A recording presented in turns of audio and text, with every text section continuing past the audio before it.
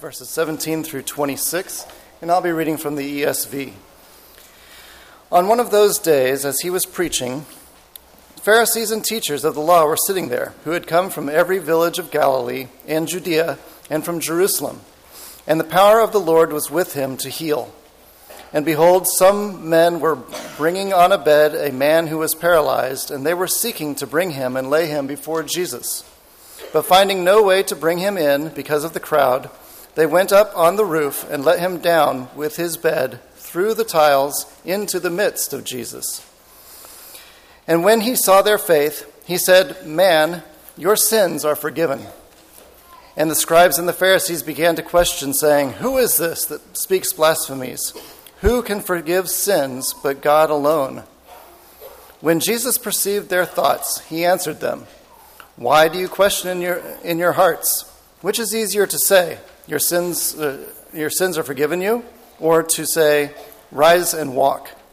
But that you may know that the Son of Man has authority on earth to forgive sins," he said to the man who was paralyzed, "I say to you, rise, pick up your bed, and go home." And immediately he rose up before them and picked up what he had been laying on and went home, glorifying God. And amazement seized them all, and they were glorifying God and were filled with awe, saying, "We have seen extraordinary things today."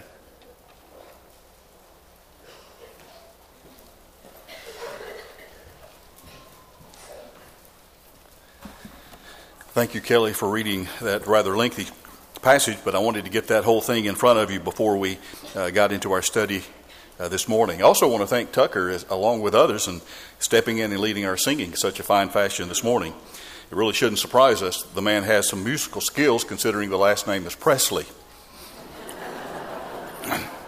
Thank you for getting that, by the way. I could just envision me saying that and hearing crickets chirping, you know. So thank you, Tucker. Thank you very much.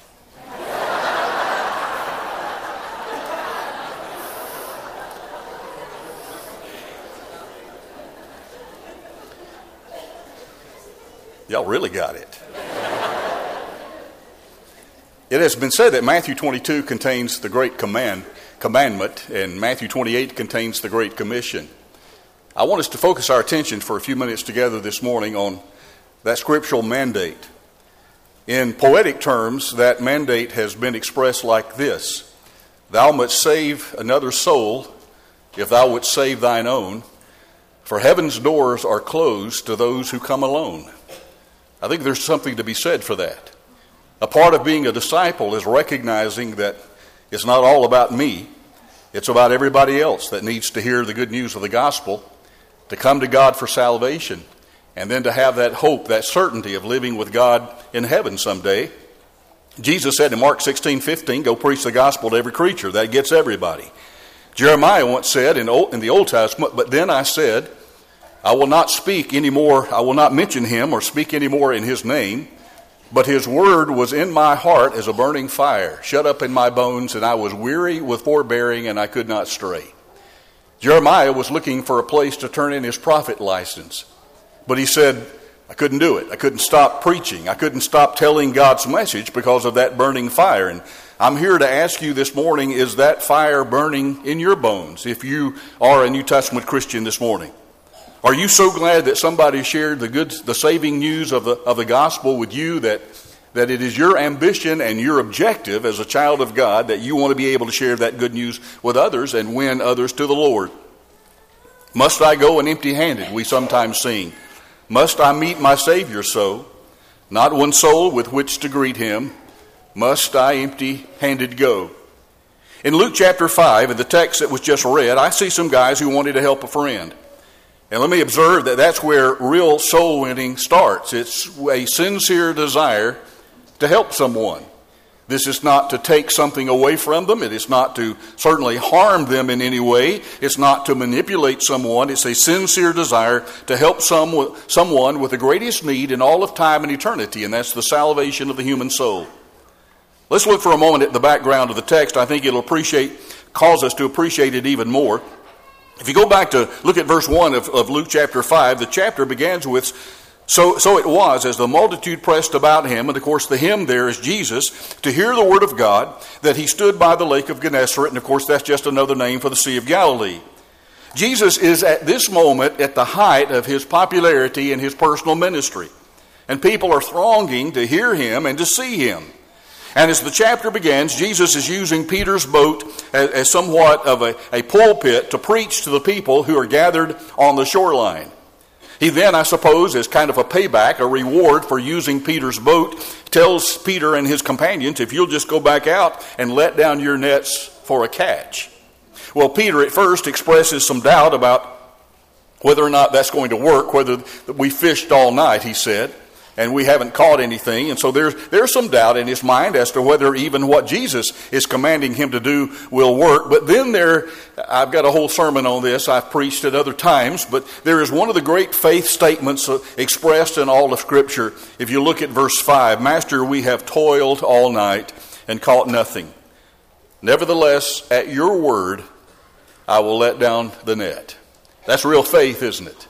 Even though we may say in our minds, I don't see how that's going to work, or that defies all of my previous experience, Peter says, nevertheless, at your word. And I hope that every one of us can get to the point in our spiritual maturity where we can say, even though I don't understand it, nevertheless, at your word, I will.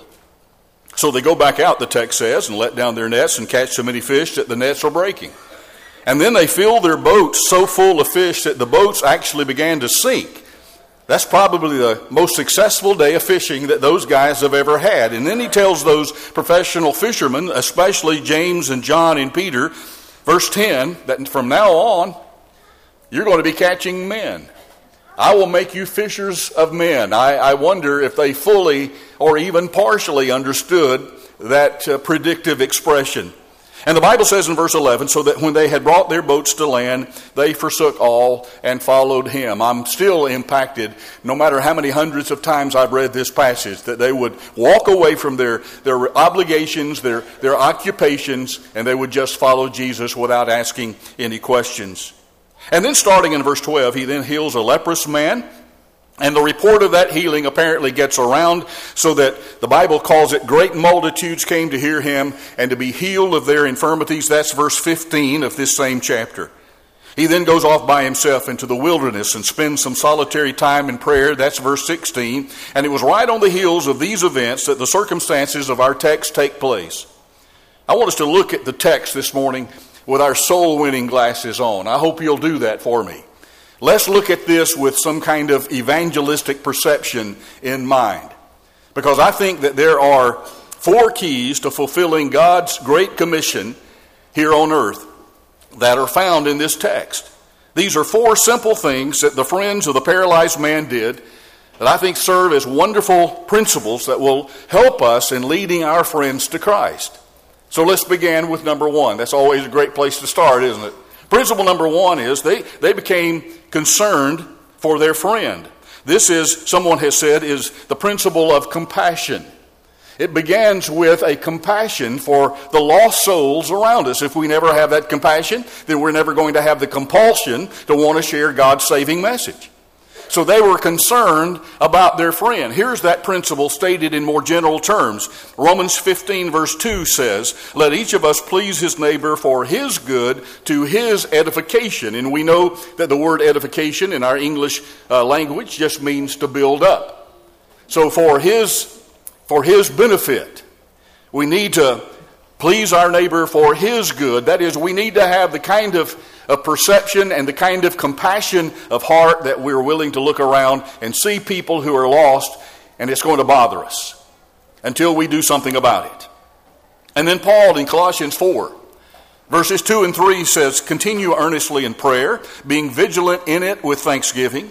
Meanwhile, praying also for us, that God would, and here's where I really want you to notice, where God would open to us a door for the Word to speak the mystery of Christ. Paul said that's what I live for.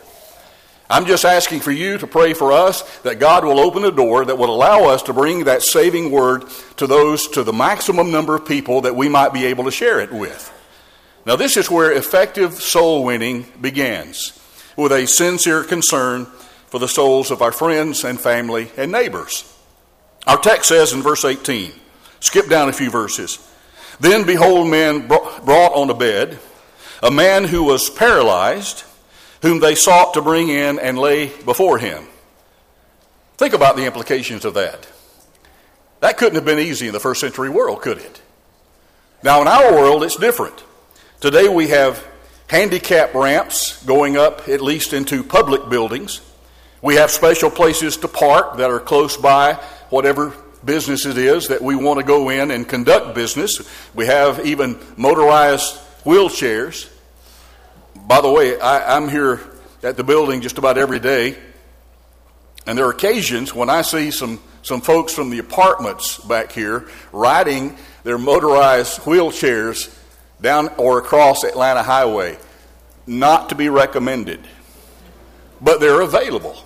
There are motorized chairs that people can ride in. There are electric openers that automatically open the doors for us. But I remind you that back in those days, they had none of those things. But that's really a part of the whole point of this text. If we really want to help somebody out, we're willing to go to some trouble to do it. And these men apparently really wanted to see their friend heal, which indicates the concern and the love that they had for this man. Here's a question. Is there someone that we love so very much that we'll go to some trouble to see them learn the truth and to begin their journey toward heaven? If the answer to that is yes, then you're to be commended and you're to be patted on the back.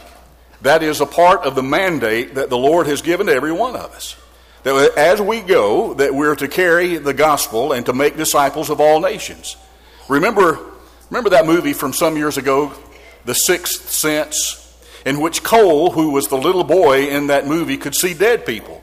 And I still remember that one of the quotes that he made right after he told someone about his ability to see dead people, he said, "And they don't even know they're dead." That kind of describes our world, doesn't it? There are spiritually dead people all around us. And the real tragedy is a lot of them don't even know that they're dead. We need to be able to see the lost around us who are dead in sin, and then we need to care enough to do something about it. So the heart of a soul winner begins with sincere concern, sincere compassion. Here's principle number 2 from Luke chapter 5. They believed Jesus would help their friend. This is the principle of faith. Now, may I state the obvious? If these men did not think that Jesus could help their friend, they would never have gone to all of this trouble to bring him and to put him in a position where Jesus could heal him. Apparently, these men had either heard about Jesus, or maybe more likely they had actually seen Jesus, maybe with their own eyes, perform some astonishing miracles and to heal people, and now they're convinced that he could do the same thing for their friend. Watch verse 20. Still got your Bible open. Look at verse 20. When Jesus saw their faith, he said to him, "Man, your sins are forgiven you." Clearly, Jesus didn't know his name. Have y'all ever done that, by the way? You see someone, you feel like you ought to know his name, but you can't come up with it at the last second when the pressure is there, and so you go, man, it's good to see you, brother.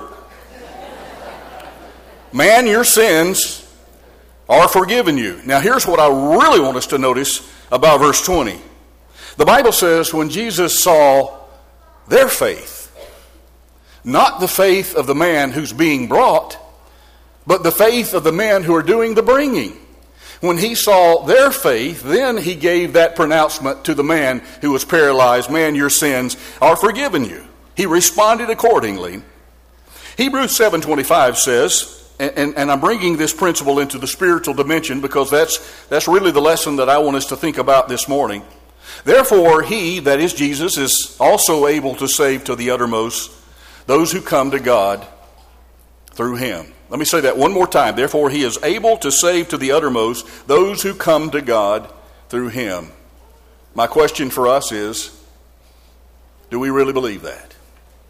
If we do, then we're going to be very interested in sharing the good news with those around us. And if we don't, then we probably have some serious doubts about whether God has the power to save even us. Our own salvation may be in question. Now, make no mistake, it takes real faith to be a soul winner, to have that kind of perception and compassion that we're trying to describe this morning. If we don't really believe that those outside of Christ have no hope, if we don't really believe that Christ is not just a way, that he is the way to salvation. There is no other name under heaven given among men whereby we must be saved. Acts 4 verse 12 says, if we don't really believe that if we don't do something about the state of this lost world, the job isn't going to get done. Because there's nobody else on this planet who are equipped to do that other than God's people, and that's us. If we don't really believe that Christ has no hands but our hands to do his work today, he has no feet but our feet to lead men in his way. He has no tongue but our tongue to tell men how he died. He has no help but our help to lead them to his side. And ultimately, we have to have enough faith to really believe that when we carry people to the foot of the cross, Jesus has not only the power but the willingness to take them home from there. So a soul winner's heart begins with sincere concern. It is then moved by genuine faith. Here's principle number 3 from Luke chapter 5. They didn't just pray for their friend. They actually did something about it. They actually brought him to Jesus. This is the principle of action. You know, this is, I think, a great deal like a principle from Numbers 21 that we've talked about here before. You remember that scenario where the Israelite people, are wandering in the wilderness. This is after, of course, they've been liberated from Egyptian bondage, but now they're wandering in the wilderness. They have no real perception, no real expectations in terms of where they're going to wind up. They've heard some talk, but we've talked about this a great deal. Anyway, they start murmuring. They start complaining. We talked about that a little bit last Sunday morning. They're belly aching at this point, and they're beginning to question the leadership, and they're asking Moses, why did you bring us out in here to the wilderness to die? We'd rather have stayed in Egypt in bondage there. And on they went until God heard enough of that, and he sent down poisonous snakes to get their attention. And every time I preached on this text, I always admit that would have gotten my attention. And so snakes are raining down from heaven, and the people, some of them are being bitten, and as soon as they recognize how foolish and how ungrateful that they had been, the Bible says they began to beg Moses to petition God on their behalf. We need some relief from this. Well, Moses did that. And then at God's direction, the Bible says, you can read all of this, of course, in Numbers 21, that he erected that brass snake, put it on a pole in the middle of the camp with the instructions that whoever was bitten by a venomous snake, if you will look upon that brazen serpent, you will live. Very simple instructions. You didn't have to have a doctor's prescription or anything. All you had to do, if you were bitten by a poisonous snake, was look upon that brass snake and you would live. I think we all appreciate 2 fundamental facts about that particular account. Number 1, they needed to do something. But their action needed to be predicated upon their faith. Number 1, they had to believe that if they looked on that brazen serpent, that they would live. So if they didn't believe that, they weren't obviously going to go to any trouble to actually do anything about it.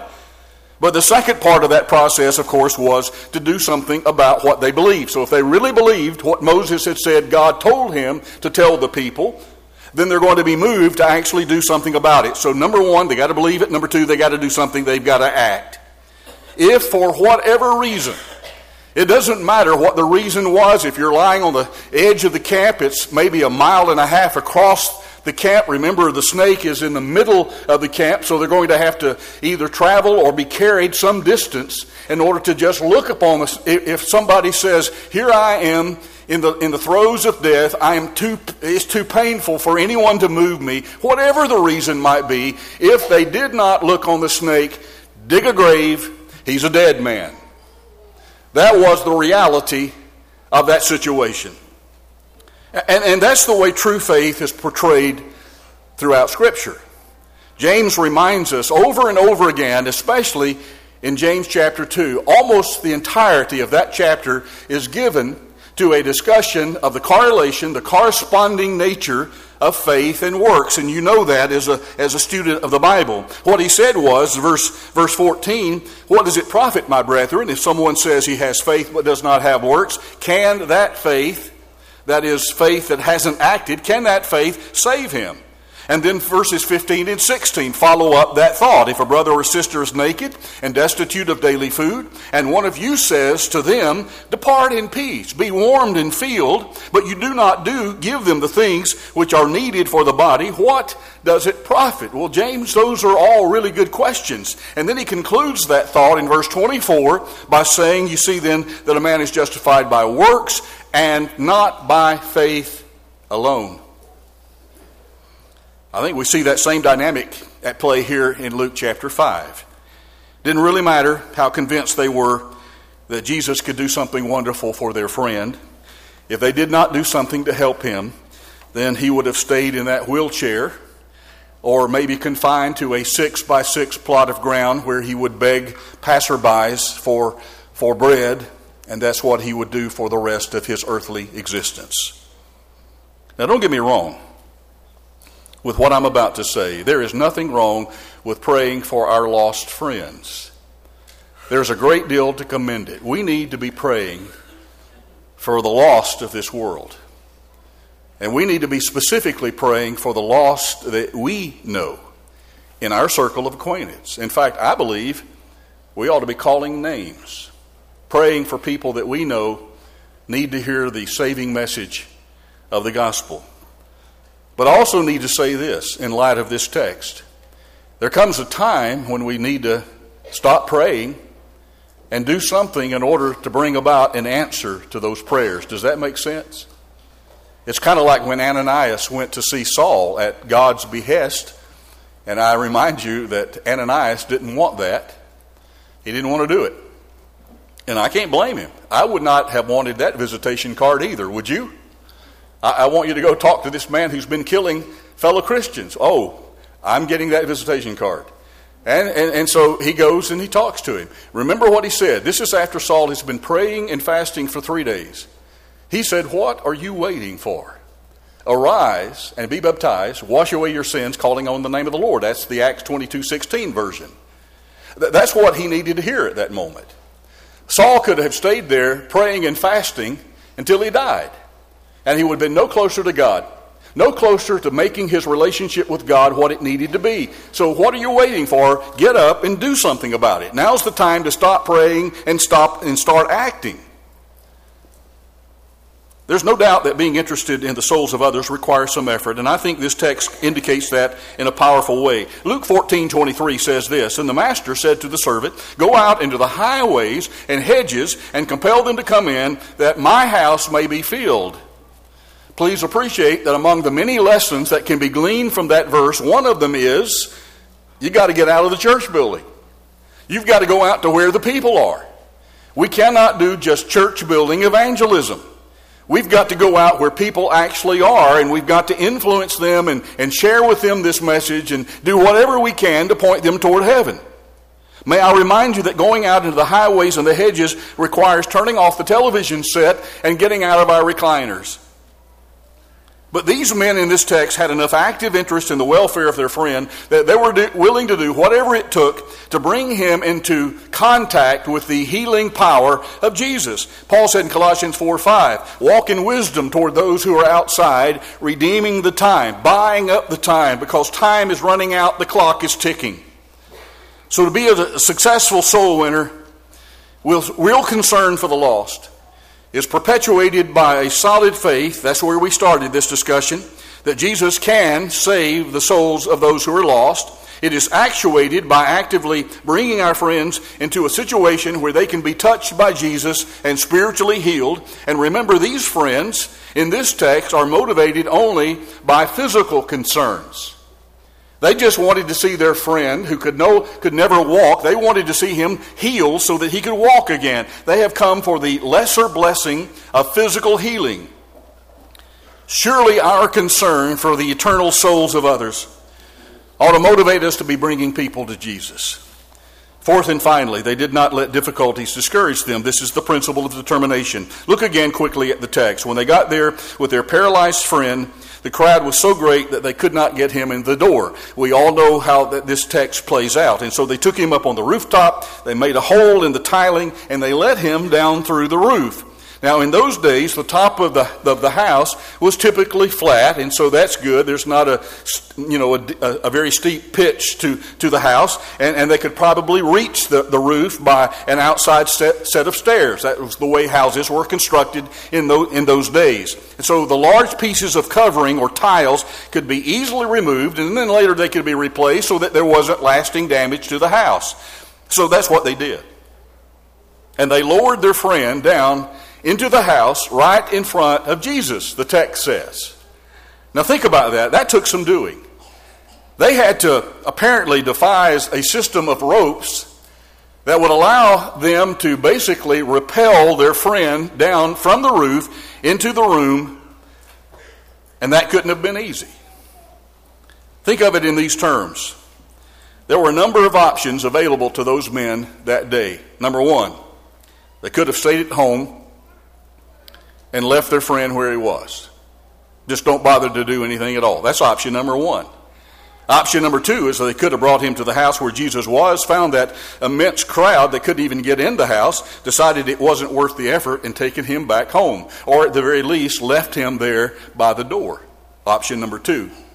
Option number three is, if they had been incredibly persistent and not easily dissuaded, they could have carried him up to the roof, tried to find a way in there, found no way, and given up.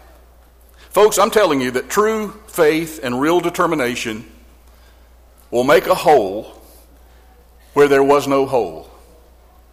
As recently, I think as last Sunday, I mentioned the Marshall Keeble quote. He said, if God tells me to jump through a brick wall, it's my responsibility to jump, God's responsibility to make a hole. That certainly applies to this text. True faith will make a hole where there was no hole. We're willing to go to some trouble to bring our friends to Jesus. And it's because of that fact that those men were not easily discouraged. Here we are 2,000 years later on a beautiful Sunday morning, still talking about them. What a legacy of faith and tenacity. You know, there are all kinds of applications available to us in the spiritual arena. When Jesus first gave the Great Commission to his disciples in Matthew 28 and Mark chapter 16, he did not follow up that commission by saying, I want you to go preach the gospel to every creature. And at the end he said, and by the way, this is going to be easy. This is going to be a cakewalk. You're not going to have any problems. He never said that. He never told them that carrying the gospel to the world was going to be easy. And I'm here to tell you what you already know, that soul winning sometimes isn't easy. In fact, sometimes it may be the hardest thing you will ever do to open your mouth and to speak a word for Jesus. But I'm also telling you, church, it will be worth it. When we see our friends give their lives to the Lord and have their sins washed away in his blood. And wonder of wonders, some folks that I know of don't just invite their friends to church. They'll go over to their place and spend their time, burn their gas to bring them to church. That happens. Just opening our mouths and beginning a spiritual conversation isn't easy. Approaching our friends or family with just a simple invitation may require some trouble on our part. Now, I don't even pretend to know all there is to know about leading people to Jesus, but I do know this. God does not want anyone to perish. He wants everyone to come to repentance. 2 Peter 3 verse 9 tells us that very plainly. And if I'm not just a fan of Jesus, I am a sincere follower, I'm going to want the same thing. I want to see people thronging into as my brother Harold Taylor used to say, we've gotten to the point in the church today where we're just baptizing people who turn themselves in at the church office. Folks, we can't be that passive. We've got to be more active in carrying the word to the lost world. And often soul winning begins with just a simple conversation in the most ordinary circumstances. I've told you the story before of a man by the name of Wallace Hostetter from Rochester, Michigan, who went to get a haircut one day, and his barber was a young Muslim woman. And in the course of the conversation, he told her that he was a preacher, that he believed in Jesus Christ and tried to the best of his ability to follow him faithfully, and that later that very same day it was his responsibility to go and to speak at the funeral of a friend. Well, the young woman replied, once I was supposed to cut a dead man's hair, and they told me they would pay me $150, but I didn't do it. And the preacher said, well, why not? And she said, I don't like to touch the dead. I'm afraid they'll sit up. And he said, I know one who did. And she said, ooh, you're kidding. And he said, no, I'm not. And then he told her about the resurrection of Jesus from the dead and what that can mean to our eternal destiny. And when the haircut was done, she asked, are you going to keep coming back here? And he said, yes, I am. You give a good haircut. She said, good, because I want to know more. A simple conversation can open a door of salvation to someone that you and I know. Vance Havner said, the gospel is not something we come to church to hear. It is something that we leave church to tell. Amen to that. Back when they had such things, an elevator operator in Nashville, Tennessee, used every available opportunity to get to know the staff at the hospital, to invite them and those who were visiting the hospital to church and to Bible studies. And someone once asked him why he went to the trouble to do that. He said, I'm just a nobody telling everybody about somebody who can save anybody. That's our calling. This morning, we are specifically interested in you. If you're not a part of the Lord's forever family, His spiritual kingdom, His church, the Bible says that based on your sincere faith, you turn your back on sin in repentance, confess Jesus as God's Son, you can be baptized into Christ where His blood will cover every one of your sins, and He'll add you to the church this morning while we stand, while we sing.